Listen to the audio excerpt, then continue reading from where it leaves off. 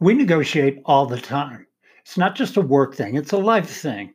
Now, there's some great tips for being a better negotiator and some great books about it, and I've listed some of my favorites in the notes. But for the sake of the moment, here are four of my favorite ideas. One, separate the people from the problem. When negotiation becomes personal, it becomes emotional. When it becomes emotional, it rarely gets better. Two, preposition everything. A negotiation is a process, not an event, and almost always there was or is something you could have done to prepare ahead of time. Three, understand the motivation behind every reason. People go deeper in what they really want, and once you find their motivation, everything gets easier.